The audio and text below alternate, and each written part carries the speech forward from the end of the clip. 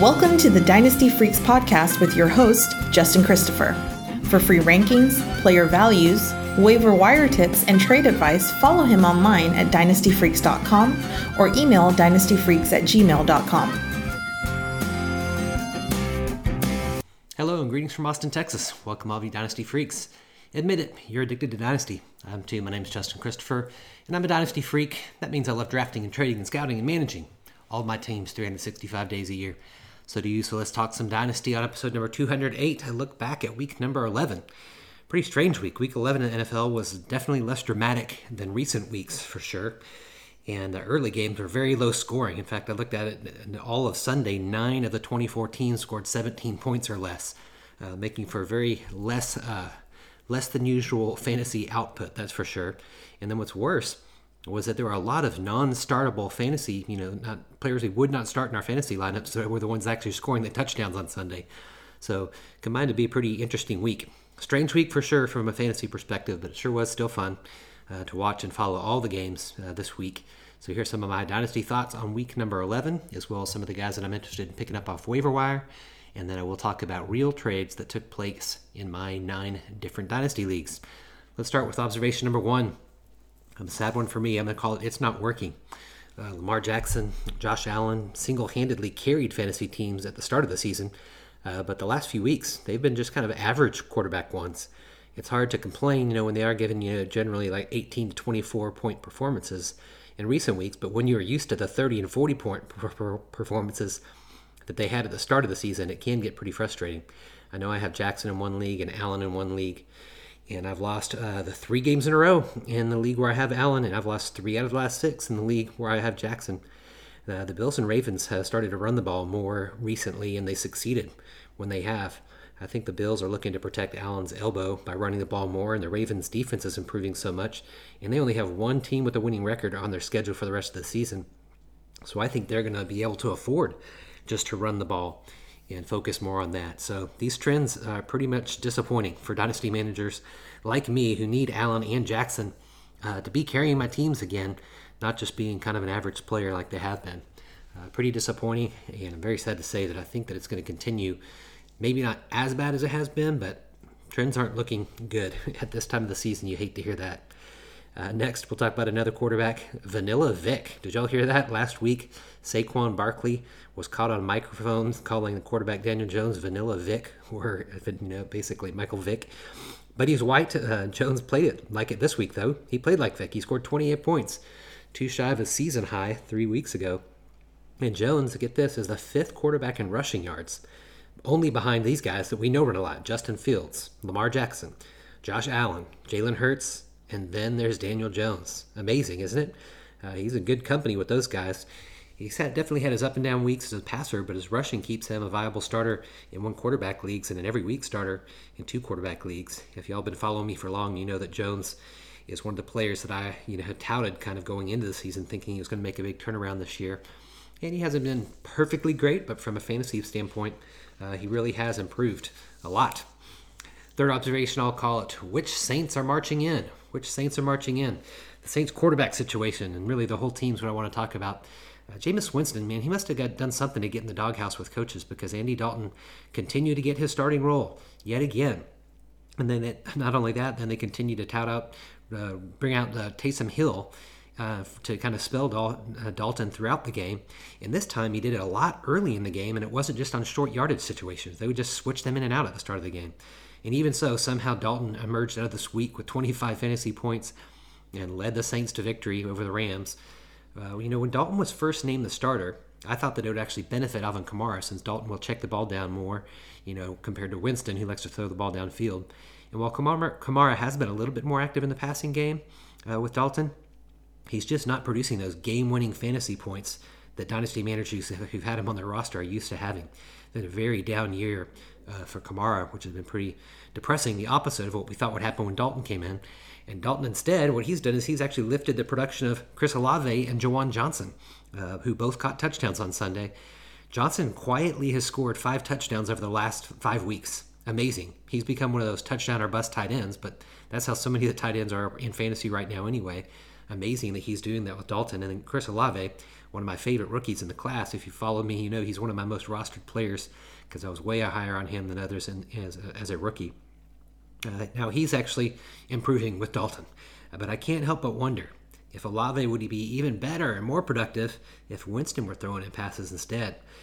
We may never find out. I think they're sticking with this Dalton thing. I have Dalton in 3 of my Superflex leagues, and he's become a player that I've decided, that I have to decide on every week in those Superflex leagues if I'm going to start him or not. Man, it's a frustrating situation that's affecting a lot of the players. I'm glad that Chris Olave's getting out of it, still doing pretty well. Jawan Johnson surprisingly has produced. And then sad for the Kamara shares that I have because this has been the worst year of his career. And we thought the Dalton would make it better, and he didn't.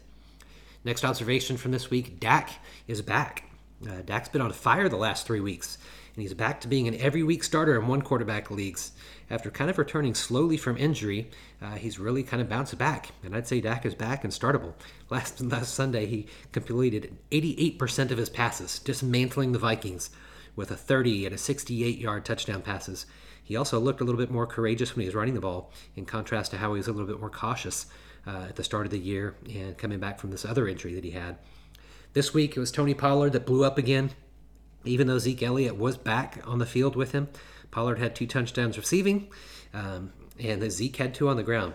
Dallas's offense is becoming the strength of the team again, becoming a strength of the team. Offensive line is becoming a strength of the team. I mean, that defense, obviously, if you watch that game on the Sunday, defense is the strength of the team. Love watching a good defense. But now the offensive line, some of the film and the way that Rumbo was breaking it down on Sunday, showing how well the offensive line and young guys were starting to develop, really makes me think that this team is poised to make a good run and help a lot of fantasy teams out along the way. Zeke's no longer, the big play ability type of guy, but I think he can provide a safe floor, predictably, because he's going to use it like he was on Sunday in those short yardage touchdown situations. But Pollard, he's the guy on the team with the high ceiling. Given his explosiveness, his involvement in the passing game, he's going to be the high ceiling guy. Dak's perfect pass on Pollard's second touchdown, that wheel route, which is so beautiful. Dak is back, and so then are the other Cowboys. Then we'll talk about another person who's back. I'll call it back in business. After weeks on the bubble of starting lineups for Dynasty Leagues, Najee Harris deserves to be back in starting lineups. I only have 1 share of Najee, and my co-manager and we've actually benched him the last few weeks because we have Austin Eckler and Jamal Williams that we started ahead of him, and it's a PPR league, so we've just been putting receivers in all of the flex spots. But now it seems like Najee's turned a corner.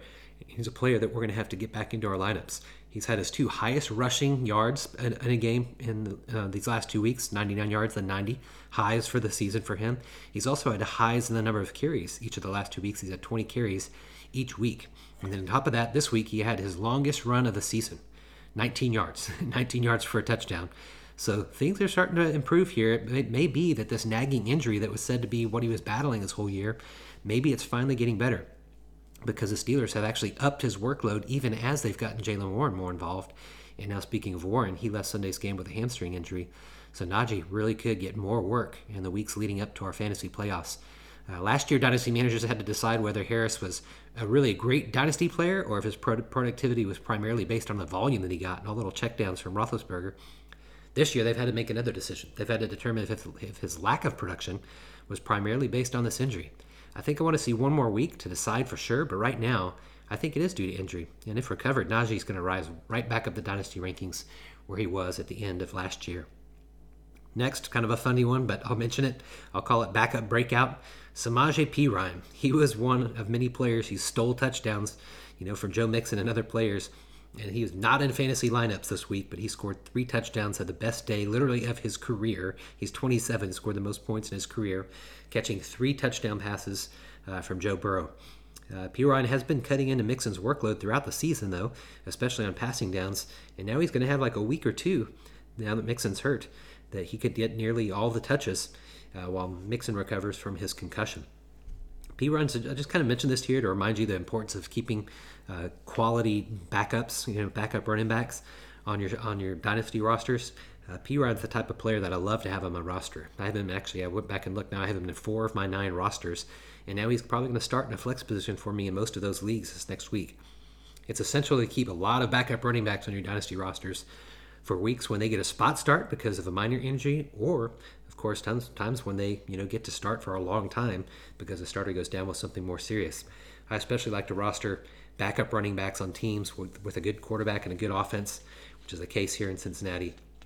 That said, with Perine, he's also a player that I'd consider trading this week, particularly if now you go find the Joe Mixon manager, and then you bring in this offer to him saying, hey, do you want Perine to have a little bit more security? It's a great thing to do, which is another excellent reason to roster a lot of backup running backs, because they become very tradable when the starters in front of them get injured. It'll be kind of fun to make some trade offers with Perine this week. Last thing I'll mention before we talk waiver wire and trades, I always got to work a pun in, so here's my pun for the episode.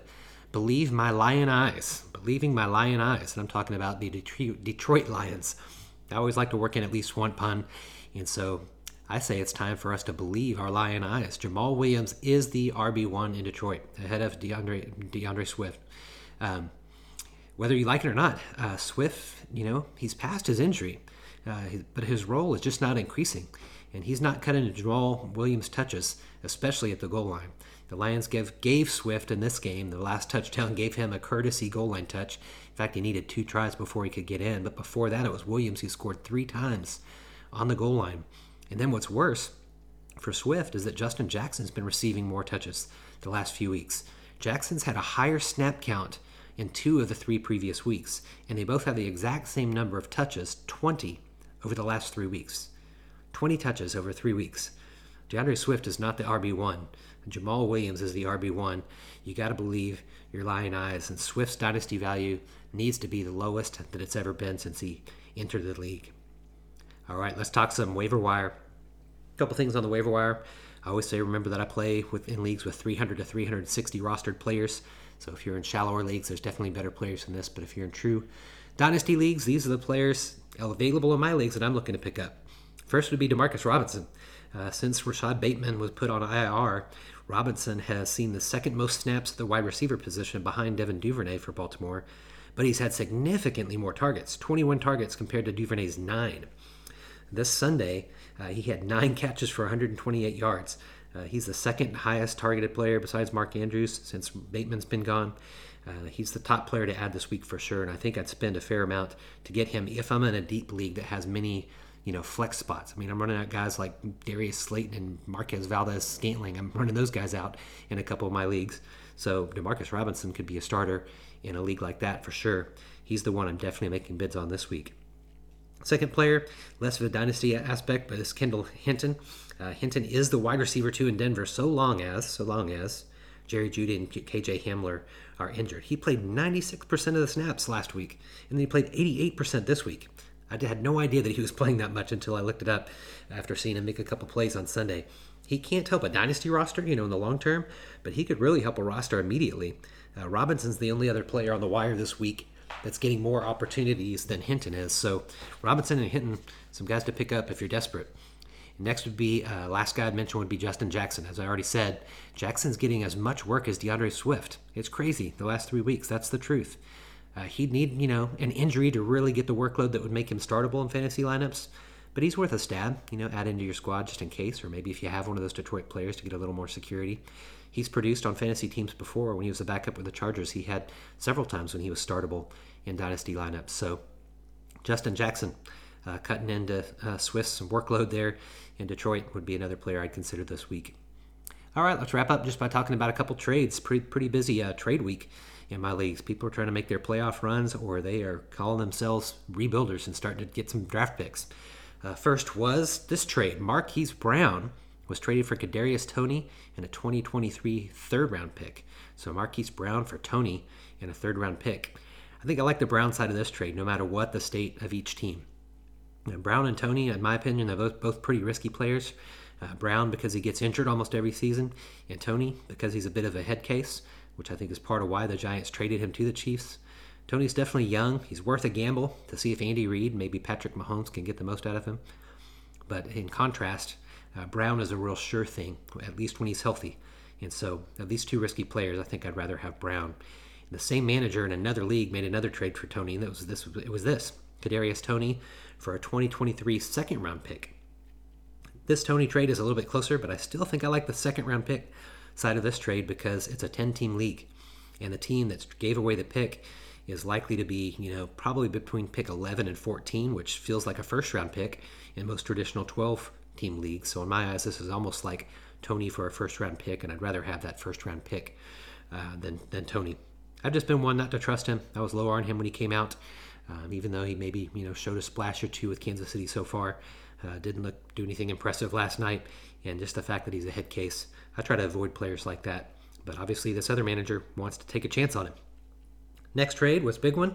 T.J. Hockenson and Curtis Samuel were traded for Mike Gesicki and a 2023 first-round pick. So Hockenson and Samuel for Gesicki and a first-round pick. So the team that added Hockenson to their squad is the top team in the league, and tight end is the only weak spot they have on their team. I've been trying to work out some trades with him too, try to give away a tight end. It's definitely the only hole that he has. And the team that gave up Hockenson is kind of rebuilding, and he's collecting a lot of picks now. So now he has 2 first-round picks. I looked, and he has 3 second-round picks and 3 third-round picks in 2023. So he's going to have a whole lot of picks to rebuild with. So both teams did what was in the best interest of their team. I don't think that Gesicki is going to be with the Dolphins next season. In contrast, Hockenson has 1 more year with the Vikings, and I think that they must like him because they obviously traded for him even within their division. So I think that they will probably give him a future contract. And so from that standpoint, I like Hawkinson's better for the future. If I were tight end needy, I think I would give up a first-round pick for Hockenson, regardless of whether I was a contender or not. And so I think I like the package side of this deal. Though both managers did what was best for their team.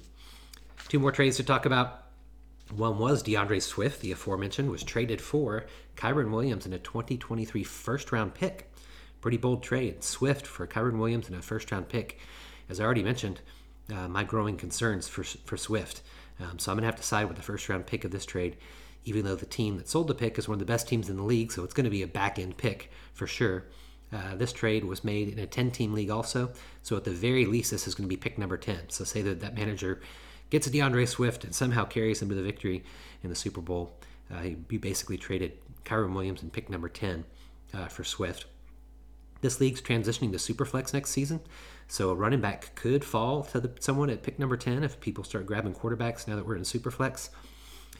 As far as the Kyren Williams side, I don't think he's ever going to come close to what Swift, has produced already, or what he maybe still has a chance to produce in dynasty value. But he's a good player to add just to see what would happen. I was surprised to see that LA actually gave him the highest number of snaps this last Sunday. So they are starting to work him in and see what he has. Close trade. I think I'd rather have a first-round pick because I'm down on Swift, like I already mentioned. Next trade's a little hard to explain, but it was one that was made in my leagues. Dameon Pierce was traded for a huge package. Dameon Pierce was traded for Christian Watson, Terrace Marshall, and a 5th, 6th, and 7th round picks in 2023. And I got to say, this took place in my FFPC league, where rosters cut down to 14 positional players near the end of the season, before the draft. In FFPC leagues, I've noticed that starting running backs are even more valuable, which is why a manager was willing to give up so much in this trade. In a league like this, I think I'd rather have Pierce than the generous package that was offered, just because it's very likely that Marshall in these 5th, 6th, and 7th round picks are players that are going to get cut, because when these leagues start right before Labor Day weekend, right before the first week of the season in FFPC leagues, you got to cut your rosters down to 20 players. And so when you cut down to 20, it's really hard to see that Terrace Marshall and maybe any of these people that are picked in the draft at that point would be on this guy's squad. Essentially, I see this as a Dameon Pierce for Christian Watson. Watson's definitely going to be on this guy's roster. And that's close because I like the longevity of a receiver compared to a running back. But Christian Watson, we don't know who's going to be throwing in the ball. Dameon Pierce, I think he's definitely going to be the starting running back for Houston for some time. Big trade, though. All right, that's a wrap for week number 11. Thanks so much for listening. I do appreciate your support. I would love to contact you. I'd be in contact with you anytime. You can contact me at dynastyfreaks@gmail.com. I'm much better on email than Twitter, so contact me at dynastyfreaks@gmail.com. That's freaks with 2 E's. I'd be honored if you take time to rate and review the podcast. That would mean a lot to me. Thanks for listening. I do appreciate your support, and I want to become your most trusted, independent voice in the Dynasty landscape. Until next time, you know what to do. Go out there. Get freaky. Thanks for listening to the Dynasty Freaks podcast with your host, Justin Christopher. We welcome your thoughts and advice. Let us know what you'd like to hear on the podcast or see on the website to help you dominate your league. Justin prides himself in responding to every email, so hit him up anytime at dynastyfreaks@gmail.com and follow him on Twitter @LonghornJustin.